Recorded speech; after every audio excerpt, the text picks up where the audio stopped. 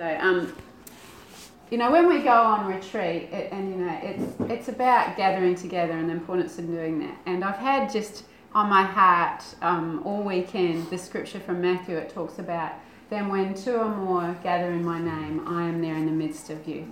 And that's why it's so important that we do what we do, that we gather together. And I read this article this week on just church growth and all the stuff that we've come out of, but something that was said really hit me, and I thought, that is so right, is we can so often focus on our goals and where we're going and all of that and what's going to happen next and how does this plan out. And I mean, if you know Philip, you'll know that's how he's wired, and so this has been really interesting for him to step back from that. But what's more important, and this is what the article is talking about, is there's a lot of CEOs in church life and in the ministry, but what is really needed is mothers and fathers, is family. Yeah. And that it's more about the culture that we have of what do we do when we're together? What does it look like? And I actually had an encounter. Philip and I have started learning to ascend together. That's the word we're going to use, just to go up together. And I often see and he'll feel. He goes, I didn't see that, but we get to the same place. He's like, what do you see? I said, well, because I see. So you ripped do off. It by faith. Ripped off, yeah, but he's getting there. So, but when I had an encounter, and I have a little bit of a, I guess Abraham is mentoring me, so he's my great-granddad kind of in the Lord, and he is to everybody. He's the father of our faith, but I actually get to see him there, and he took me to this new place, and it was this big field, and there was this campfire happening, and I'm like, do you need fire in heaven? And he goes, no, but it's cool, eh? It's nice. And if you think about Abraham, well, that's what they would have done, gathered around the campfire. But as I sat down with him, and there was others around the campfire, what happens when you sit around a campfire?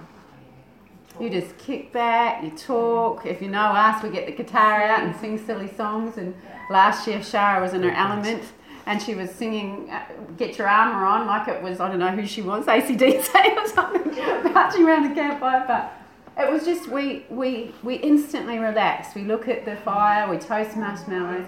And that's what I was doing in heaven. With, and it was just, I really felt the Father saying, why don't you do this all the time? This is what it's all about. And often we come to the Lord and we come to spend time and we go to heaven because we want to get something.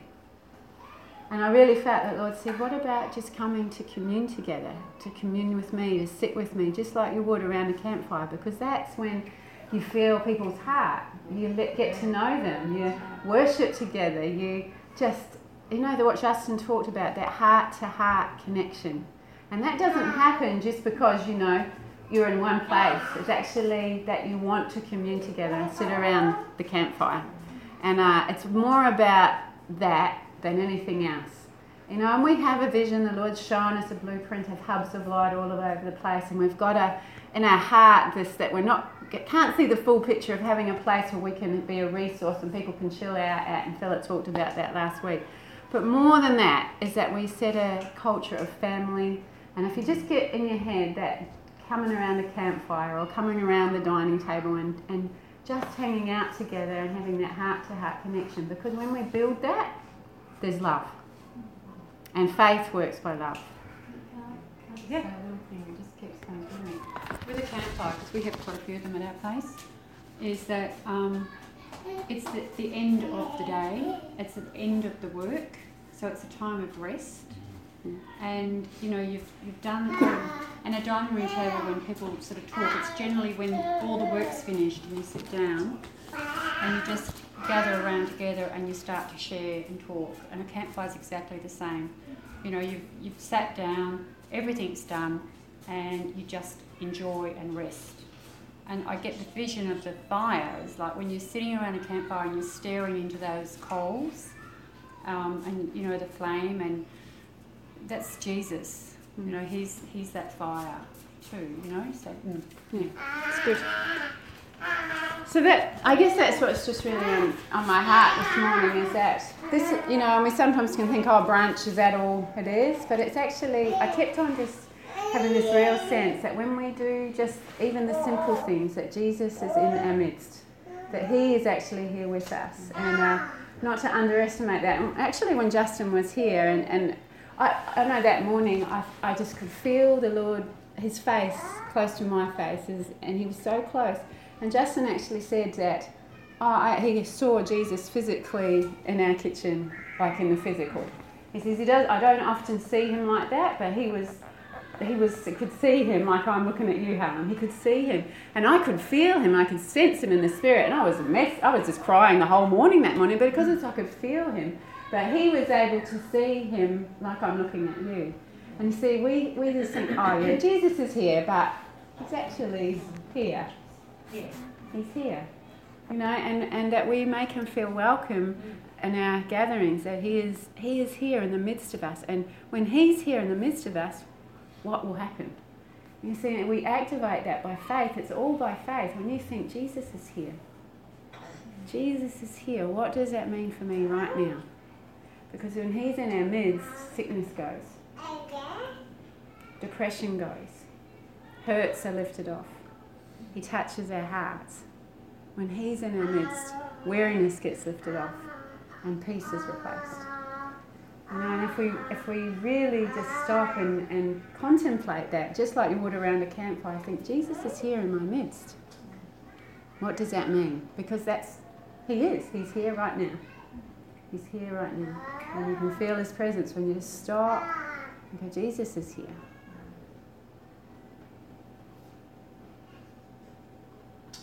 And let him minister to us.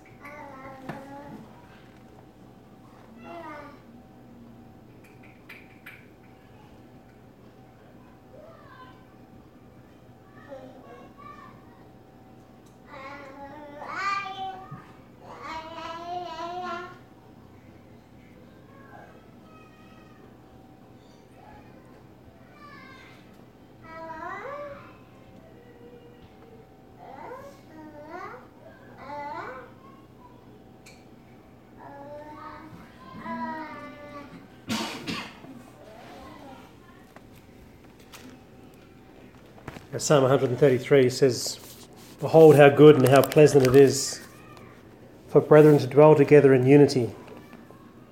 It's like the precious oil upon the head, running down on the beard of Aaron, running down on the edge of his garments.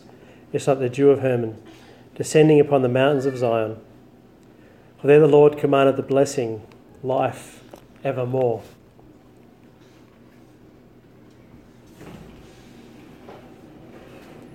And he goes on the next couple of Psalms to talk about blessing the Lord in the house of the Lord. And I guess I want to just reiterate what Dale was saying about the importance of coming together.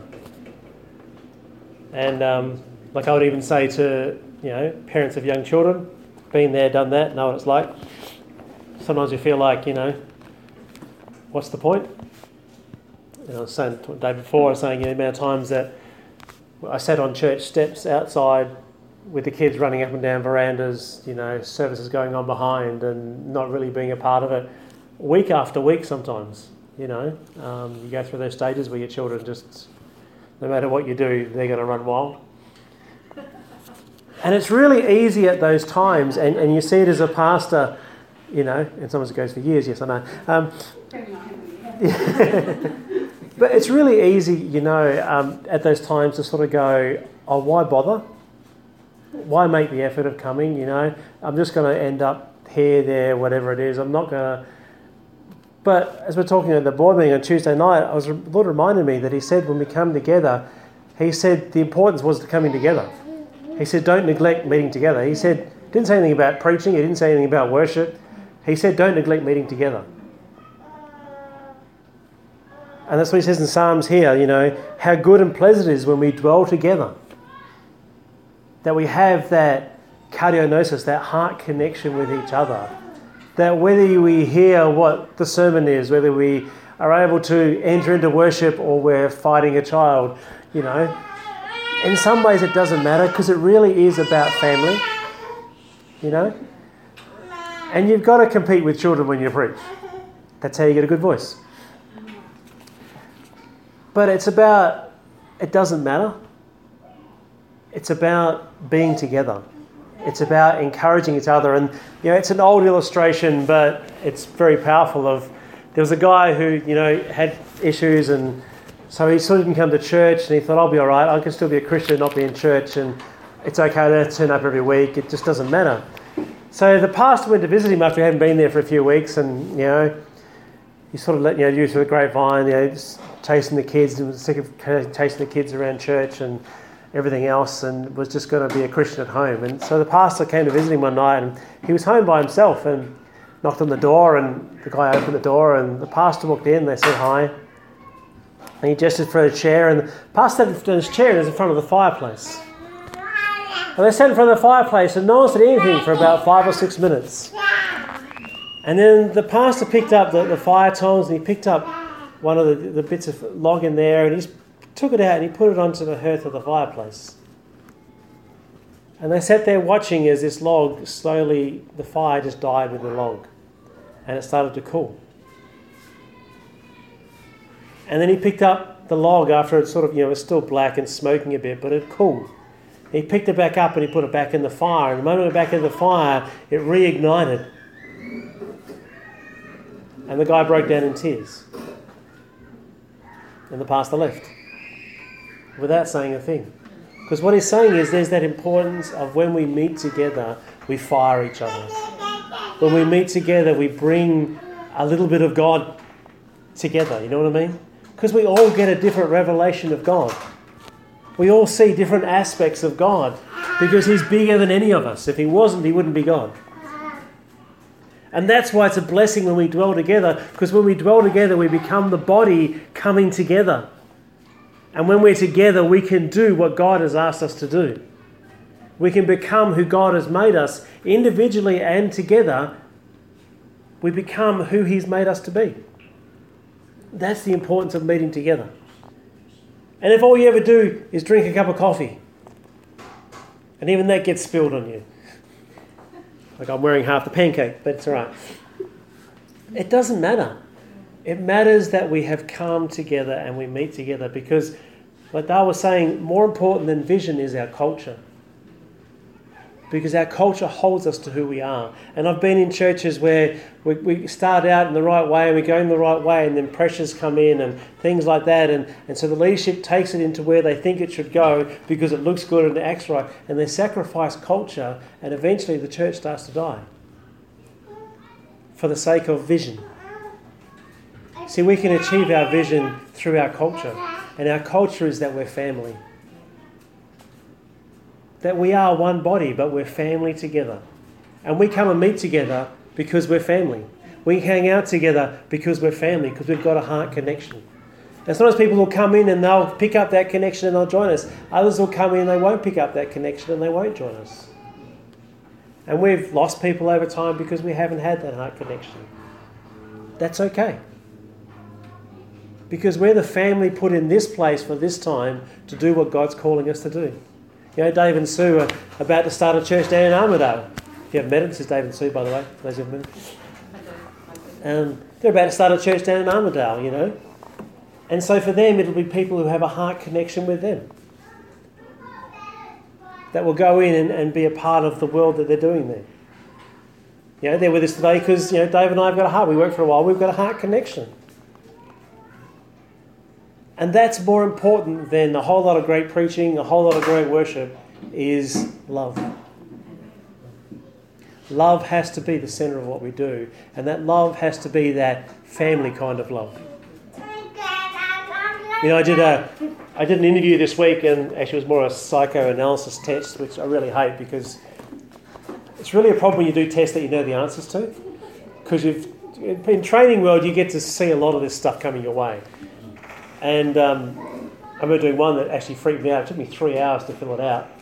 And the guy read my book, and I was a little scary. It was getting into the scary range because he knew everything about me from this test. I think it cost you about $5,000-$6,000 to do. I was doing a guinea pig one for him, but I was doing this test the other day and going through and doing the answers, and I thought, I know the correct responses. I know how to answer this. I could just. It's supposed to take 3 hours. I think I did it in 45 minutes, the whole thing. Because I know myself. I've done so many of them in that, and I've actually done this one before, that I knew what my answers would be as I went through. But what really struck me in going through there is how important family actually is to me.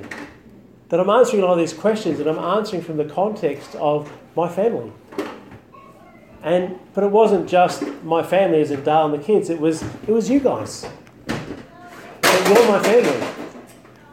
And what I put in there was in the context of how we relate and how I feel about the people who are a part of Jesus Central.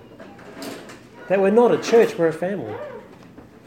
And we need to keep that family and keep growing together and keep supporting each other. And maybe that means taking someone's kids outside to watch the bouncy castle and all that so they can actually hear, a sermon or be in the worship or whatever it is. But I really want to encourage you to not lose sight of who we are, that we're family first, and that we meet together. Because as we do, and we come with that heart of, I come to bring love.